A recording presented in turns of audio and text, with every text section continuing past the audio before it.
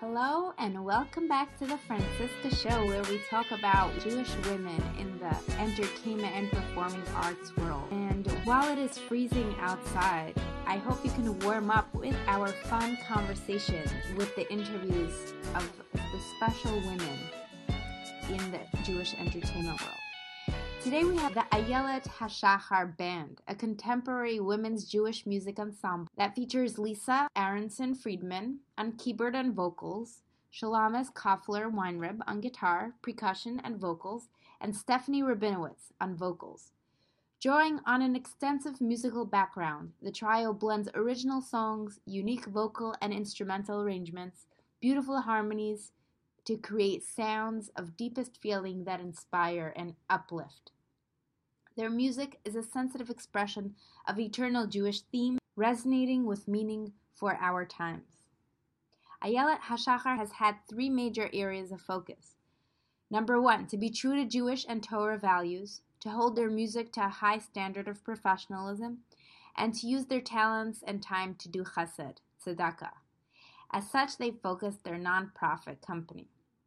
So Shalomis Koffler Weinreb is a singer-songwriter, guitarist, percussionist who has performed professionally for over 40 years, beginning with a tour of Europe and Iceland as lead female vocalist and keyboardist for a 7-member USO rock and roll band, performing for standing room-only crowds of up to 5,000.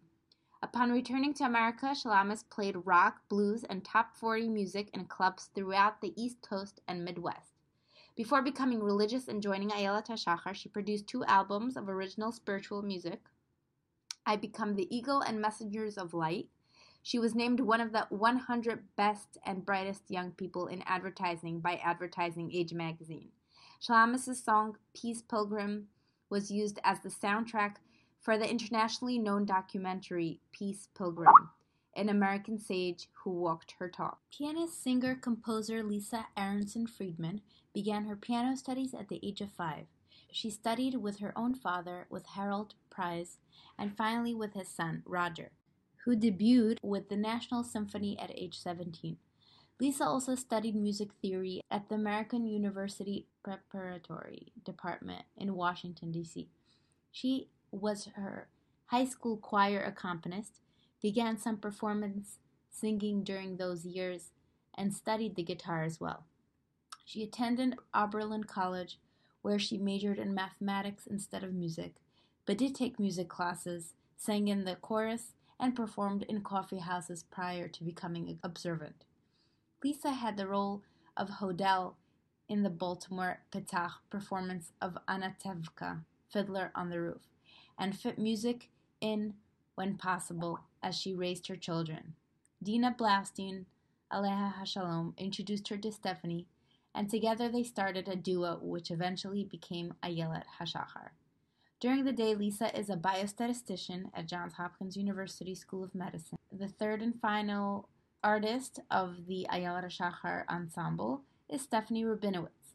On vocals, graduated from New York University Tisch School of the Arts, and studied voice, theater, and movement at New York's Circle in the Square studio.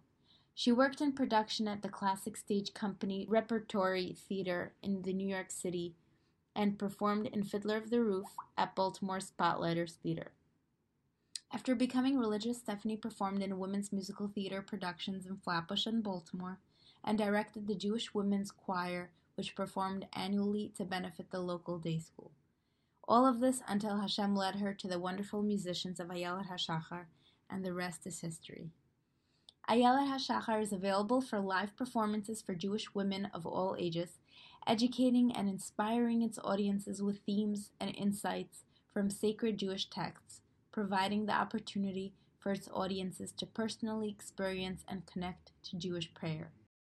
Hi, welcome everyone to the show, and by everyone, Lisa Aronson Friedman, Shalomis Koffler Weinreb, and Stephanie Rabinowitz. Welcome. Thank you. It's so great to have you on the show, and one of the most amazing things about having you on the show is because you have something really amazing, because you have stuck it out together for so many years. Is it over 16 years? It is over 16 years. Yep. Well, what is your secret? Let's start with that. Patience. It's like a good marriage, you know? I was going to say a good marriage. Yeah, I was going to say compromise and communication. Shalom bias. Shalom bias. And love. Okay. Well, I will want a few stories about that.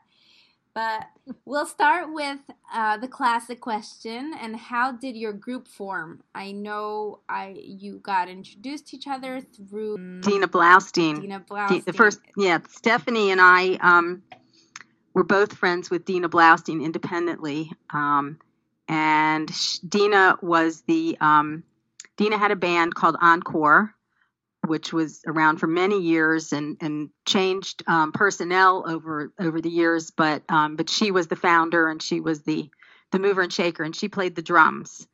And so I was playing with Dina often in some of the women's music that was happening in Baltimore many years ago. And I turned to Dina and I said, this is Stephanie speaking. I turned to Dina and I said, let me into your band. And she said, no, we already have a vocalist. She said, but I've got the next best thing. I've got a great musician, and I think you guys are on the same page, are looking to do the same thing and are of the same, have the same idea of what Jewish women's music should be like.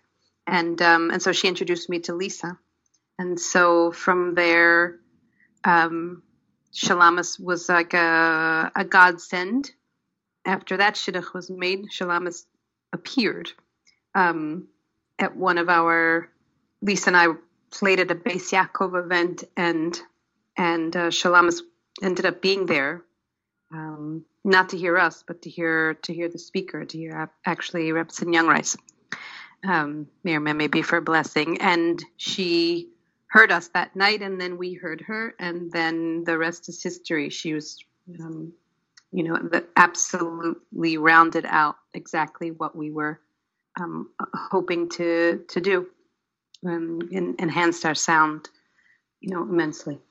That's truly amazing because, I am a one-woman show, and I can't even imagine working with other people and making everyone happy. So when you say shalom bias and how you make it work, I know so many bands fall apart because of all the drama that's involved. So one thing is to just say, you're the vocalist, you're the guitarist, and you're the percussionist. And another thing is when you're actually creating new content together and being polite and at the same time creating good music. So how do you get that balance? Can you give me an example of what it's like for you to work together, what a day in the studio or a day of creating looks like? And obviously, if you had any dramatic stories where you'd fight, I want to hear about that too. Shalomis, you want to take this one? Sure. So first of all, I think that just like any marriage, you have to have a foundation of respect. And if you have a foundation of respect, then everything flows from that. So I think we all respect each other. And we truly are a sisterhood. When I say love, I mean it. And we really are a sisterhood, and we respect each other. We don't always agree, but, we work it out. And when we each, like Lisa and I are the composers of the group, when we each have a song that we're bringing to the group, we present it. And, we're honest. And if there's something that we don't like as much, we'll say it. And usually there's compromise, but most of the time, frankly, there's not changing. It's more just enjoying it and then working it out. And enhancing. Enhancing it. Yeah, absolutely. And Lisa does her own vocal arrangements, and I do my own vocal arrangements. And then instrumentally, we each add our own part. So Lisa would add her piano sensibility to it, what she feels is the right part to play. And I would do as well on the guitar. And if there are solo pieces in it. Then Lisa would do the solo, and vice versa on the guitar. I would do the solo. So, it's just been a dance, and really the 16 years. It's like they've gone by. I don't know about everybody else, but they've gone by. It hasn't been like grueling 16 years. It's been, a wonderful ride. Shalomis, Shalomis, if I can add something, there's something else about collaborating. If you've only done solo music, you're really missing out on something, in my humble opinion.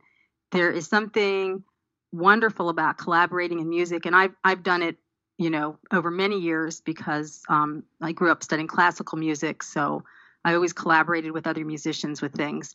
And so it's not only fun, but there is definitely a higher spirituality, I think, and we feel it tremendously when we're performing or just even rehearsing together. Just that moment, it's like an aha moment where everything just comes together, and you just like look at each other, and we all feel it. And I think that is so worth it, that even if there are times where we might not agree, we just get through because we know that everything is so good that it's worth it's compromising at times. Wow. So. I want to, if I can add to that as a vocal performer, so there is this ego aspect, I guess, of like so to speak, the spotlight kind of thing. And in the different, as over the years, as we've sort of assigned parts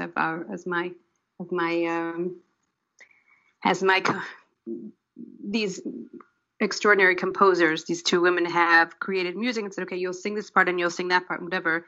The more through the years, more and more of the songs have become ensemble pieces with, highlighting vocal parts, but not as much, in the later years, the like solo songs, solo pieces. And, there's always a sense of, doing a solo piece and sort of being out there kind of on the ledge, working together as an ensemble and singing together ensemble, in tight harmonies as they write. There's something so embracing and so comforting and so enriching about that experience. It's much nicer than being out there, hanging out there in the solo world. Well, I also want to add that because we worked together for so long, and because we're so, I say this, we have harmony on stage, but we also have harmony off stage.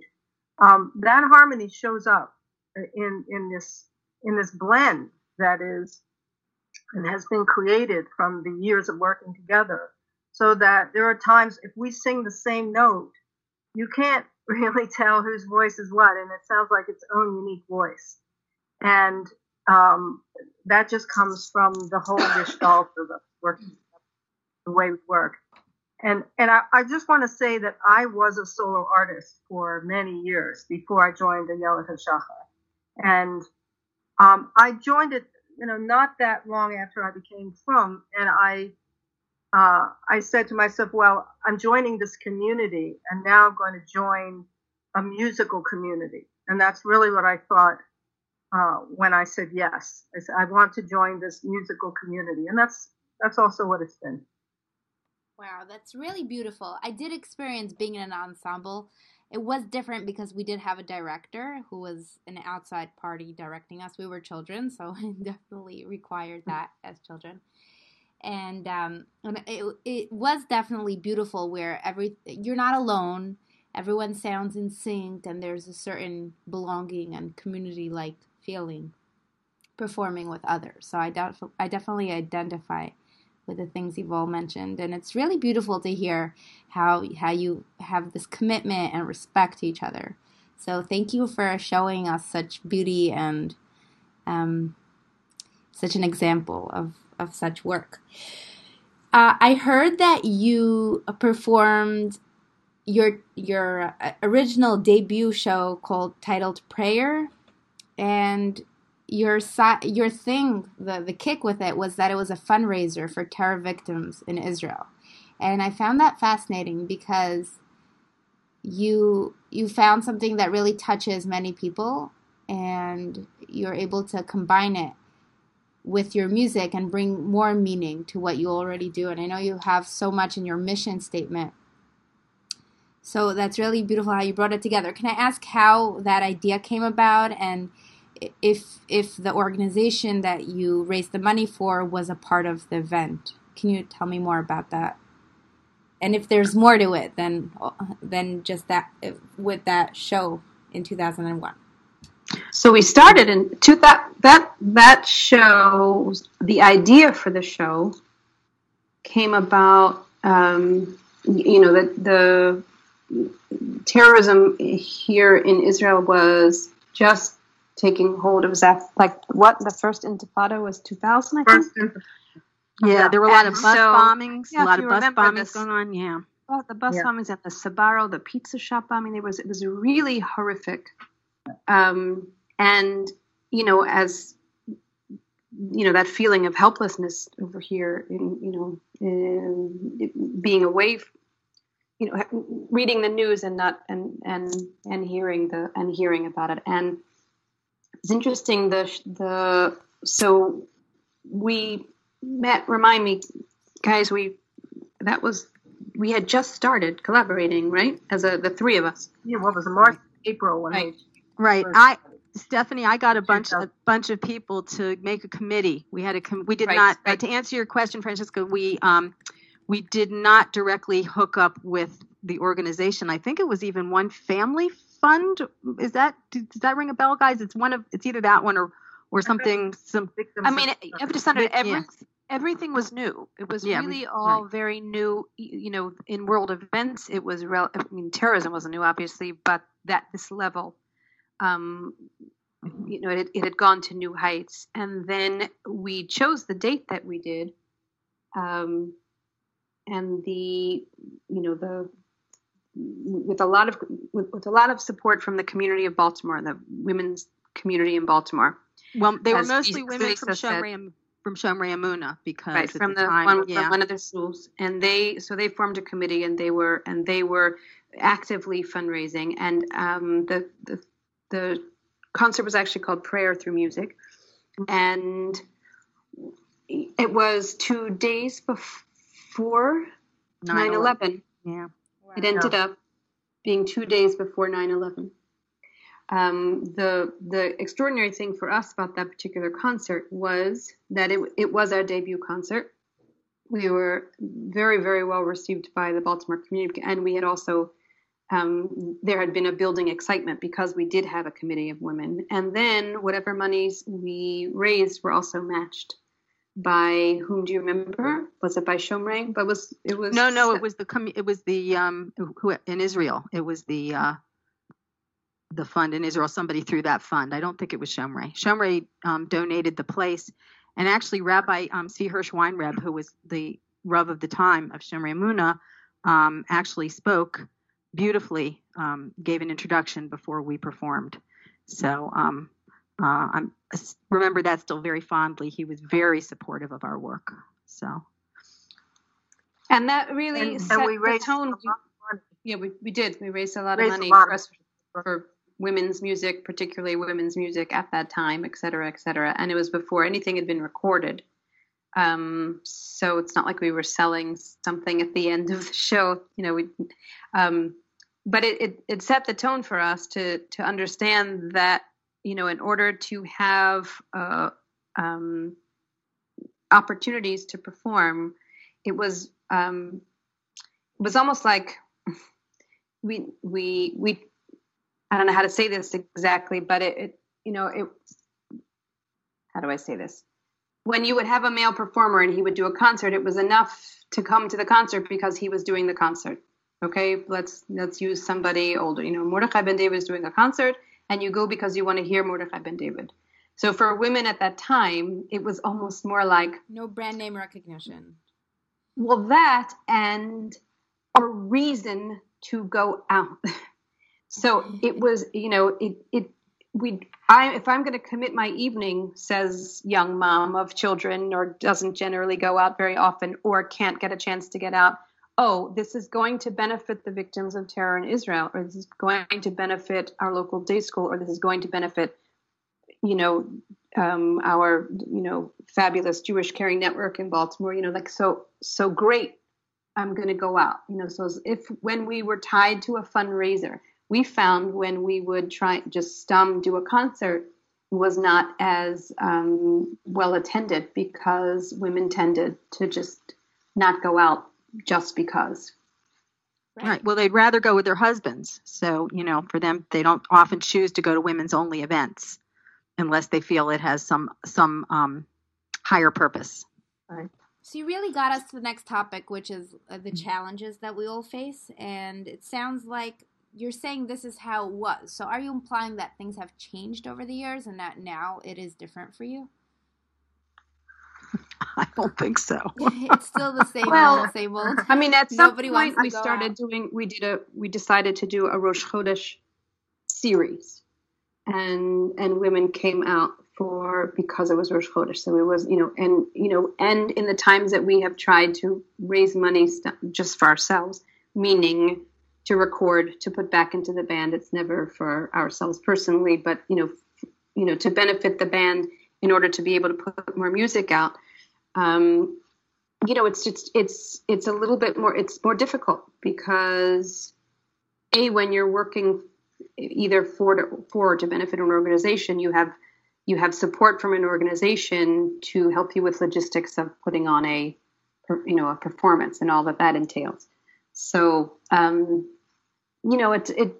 don't know that whether it's changed. I don't know. What do you think? I don't know that it's changed so much. Shalomis, what do you think?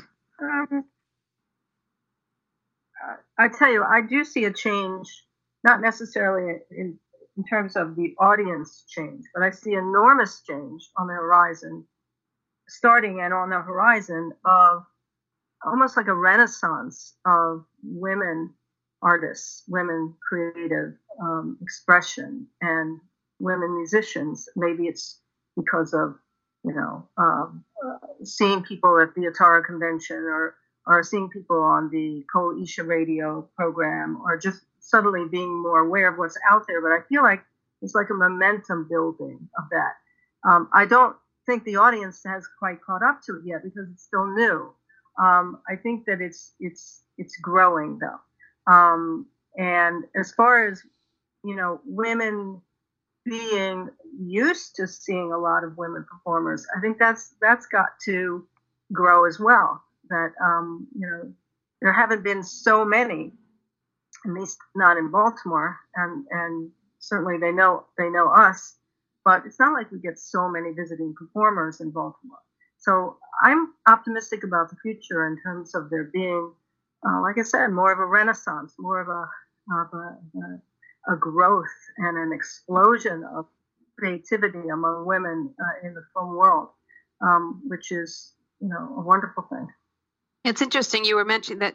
Remember the Brooklyn concerts, the mass, the big production number Brooklyn concerts, Chol Hamo'ed Sukkot and so forth. So, at some point when the economy dropped, it was like 2008, 2009. We were kind of on a roll doing a number. I think we did maybe three of those. Two. The big, was it two of them? Two of them. Yeah. Mm-hmm. The big productions, and then they stopped. And again, they called it was an economic crisis. People weren't putting that kind of money certainly into women's productions at that point.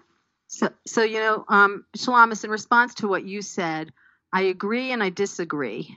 Okay, I agree. I think there's a renaissance, and there are so many women doing a lot of things, but I think that it's blossoming more in the recording and online and videos and all that stuff. And I'm guessing that there's always going to be an inherent issue with the concerts. Not that women won't come to concerts to hear other women. It just won't be as much as with the men, because I think if a woman is married and has a family and doesn't want and has to decide, well, I can only go out, once this month, on a Motzei Shabbos, and she has a choice between going to hear a woman performer, which, she has the CDs so she can listen, right. Or going to hear a male artist with her husband. I would agree with you. Yeah. But I think that we're talking a different audience. I think you're talking an older, if I could use an advertising term, demographic. And I'm talking a younger one, because I remember, for example, the Torah convention.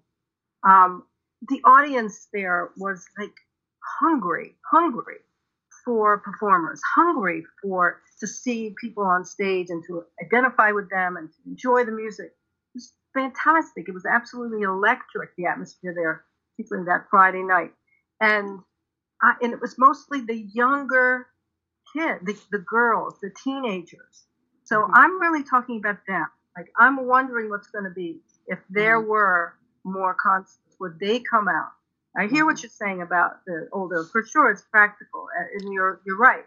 But I think that there's something there with the younger, and I see how they're the ones who know. Like, I'm a guitar teacher, and a lot of my students are teenage girls, and they're like naming all these names. Yeah, I listened to this one and that one and this one, and then they're like really into it. And I think that they're the ones who would be coming out to these concerts. So I agree with all of you. It's true. It is a double-edged thing, because in order to produce high-level shows, you need to have money, and the people who are coming to the shows don't necessarily want to spend that money, because if you're dealing with teenagers, then their parents are paying for it, and they might not value it as much and not want to pay as much. So you do have that. Everything you've mentioned, there's definitely truth to it all, and I can't agree with you more. Well, you're dealing with the same stuff, so you know. Of course, I'm dealing with the same stuff, but hearing your perspective on how things have been for the last, 16 years, and that things really haven't changed. You know what? I've recently realized that it's not just the performance market. It's not just the women. It's not just the art. We're dealing with people's religion. And with that, there's a lot less room for change, for newness. For revolution. So as much as there is a renaissance, and there's a lot more performers out there, but the support and the networking is definitely still pushing back, and there's a lack of a market. I think mostly because it is clashing with religious values for a lot of people. Yeah, that's true. And it's also what people grew up with. If you have a certain sound, as Ayelet HaShachar has, we have our niche. Then and you didn't grow up with that sound, you don't necessarily connect to it. So I know we've run into that with certain people. So you have put out 2 albums, and you're working on your 3rd, and it's incredible how much you're able to accomplish. And you've raised a lot of the money by performing into your projects, but also I want to applaud you on a big practical side, the fact that you became a nonprofit organization. I'd like to hear more about the reasoning behind it, how you came to this, and has it really helped you as a band to accomplish your goals, to become a nonprofit? Lisa, you take that one. Lisa, you take that. Yeah, okay. Yeah, anything business, they throw my way. Even though I'm totally, in my private life, I am not a business person. I let my husband handle taxes and everything else. But somehow I managed to do it all. But anyway, right. I think early on, we all realized that it was going to be very hard to raise money to record. And we also realized what we were just talking about, that it was easier to get women to come out when you were raising money for something. So I think that I might have been the one to mention it at first. Well, maybe we should become a nonprofit. And so we hired a lawyer and set that up. And it meant that when people came to our concerts and wrote a check, they could write it to Ayelet HaShachar Jewish Music Experience, and there would be if it was a donation, in other words, if it wasn't just a ticket price, but if they were sponsors or they were, donating to something, and for us, for recording or anything else, it was tax deductible. I mean, it's still tax deductible. I think even those are the small checks. More importantly, when we started the first fundraising efforts for Ohr Chadash, our first CD, so we were going to foundations. And we had to be a 501c3. We had to be a not-for-profit in order to create, in order to have a vessel to receive foundation checks. And thanks to some... Well, we didn't get anything from foundation. Well... Yes, we did. Yes, sorry. We did from one, yes. So anybody, even anybody who gave a large check was certainly going to want to have it to be tax deductible. By the way, as we're saying all this, I'm thinking, I don't know what this is going to mean with the new tax law, guys. I know. So, yeah. We chose it as an investment, and it's definitely an investment that paid off for us, and we did it early on, and it's still paying off for us.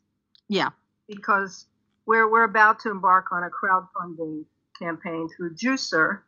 And it's really an advantage to be a tax deductible organization, to be a tax exempt organization when you're doing that, because people like to be able to do that, to give and get that taken off. So it's a real plus. So it's great that you figured out what to categorize yourself as to make it really possible to sustain your band, which is amazing. I'm wondering, with Stephanie making Aliyah and moving to Israel, how it's affecting the logistics of the band. Thankfully, there was 3-way Skype so far. So we haven't really, once we get into back into the studio, so that'll be kind of the real test. Obviously, with everything being digital. So, and with my part being, so to speak, the easiest one to be long distance, being vocal. Sure. We'll see how it goes. Obviously, performance wise, definitely limited, and we haven't really been challenged there yet. So we'll kind of cross that bridge, or how did Lisa say? What did you say? We'll burn that bridge when we get there. Yeah, some of my sons. But the recording's done everywhere and done digitally, and there are, fabulous recording studios here in Israel, which, so hopefully it'll work, and again, we haven't tested it out yet, so it remains to be seen. I believe in you, Ayelet HaShachar. You will make it work. You've gone, you've made it through so many challenges and obstacles. So is there anything we haven't mentioned yet in terms of, what, I don't know, like I remember speaking with Lisa a couple of months back and really considering becoming a nonprofit for myself.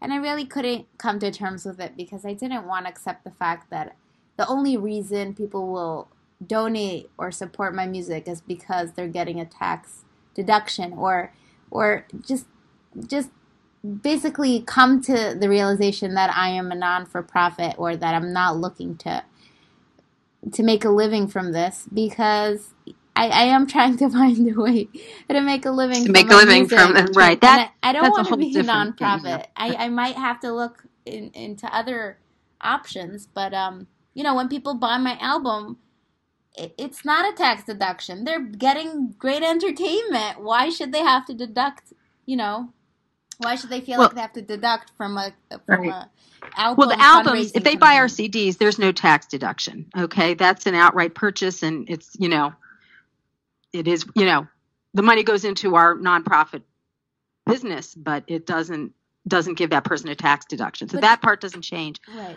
Okay. I think, Franciska, one of the issues is you're looking to make a living, and we weren't.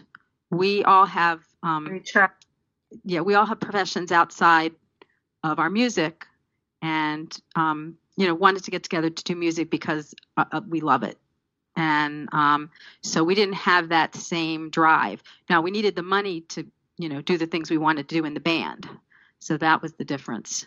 Mm-hmm. I think, and not to think, and I'm sorry, go on. Not to think that, and clearly Lisa said we want to do our music because we love it. And it was also, we wanted to express it, just like any artist wants to express themselves. We wanted to express our music, and we found a forum to do it. But we didn't have the financial component in there. We didn't need to make it a commercial success. We just wanted to make it, an artistic success for us, so to speak. Right. You really articulated your goals, and you were able to accomplish them because it was so clear what you really wanted to do.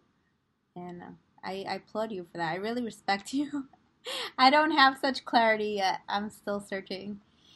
Well, you're a little younger than even we were when we got together. So, well, that's consolidating. That is comforting a little bit to hear. And I think the opportunities, as we sort of said earlier, I think the opportunities really are different, and every group or artist, obviously has to do what works for them. This worked for us. It's not necessarily a formula that everyone should use. But it is a great formula. It's great for people out there to hear that this exists and there's a path and it works. I guess we are coming to an end, unfortunately. But I wanted to ask you, with your wisdom and your experience, one of you did mention how the market's not ready for women like us yet. What do you think has to change? What needs to happen in order for there to be more opportunity? I think that more people need to know about who's out there. I think there needs to be more awareness of venues like, the Kolisha Radio or just to know who the artists are. Like, if they know that this is available, it creates more of an opening. If they don't know it's available, then, they're not looking for it. So I think a lot of it has to do with awareness, expanding people's, horizons of what's out there, what actually exists now. And there's some really wonderful performers and wonderful, talented musicians and people out there who deserve to be heard. And I think the more that they're heard, the more the opening will just happen. I think also it, sort of there's two sides to this coin. Like there is a limited market for Jewish women's music. There's if you pare it down from a marketing standpoint, our target audience gets smaller and smaller and smaller, with each kind of restriction. Listen to women's music, don't listen to women's music, et cetera, et cetera. So, that's definitely a challenge. But the fact is, I think what Shalomis is saying, and also like that, with rapidly changing technology, with this digital age and so forth, I think our music can get in and creep into places and get into places that it couldn't before. So it's kind of could go either way. I think. Mm-hmm. I think it could go either way. Any parting advice or suggestions or wishes to our listeners? And we'll close with that. I would say whatever you're doing, don't stop doing your music, because especially, with Jewish music, if you use it to connect to Hashem, there's just no better expression. So no matter whether you make money, don't make money, find a way to keep doing music. That's my advice for what it's worth. Thank you. Yes. It's really special. Anything else? I think they shouldn't be afraid. I think they should think big. I think they should know that Hashem gave them the gift, and that He didn't give it for no reason. He gave it for them to share it, but also to connect it with Him and to try to connect people to Him, and to That's what we try to do. It's really deep. Thank you for sharing that with us. Thank you so much for being on our show. Thanks for having us. Oh, thank you so much.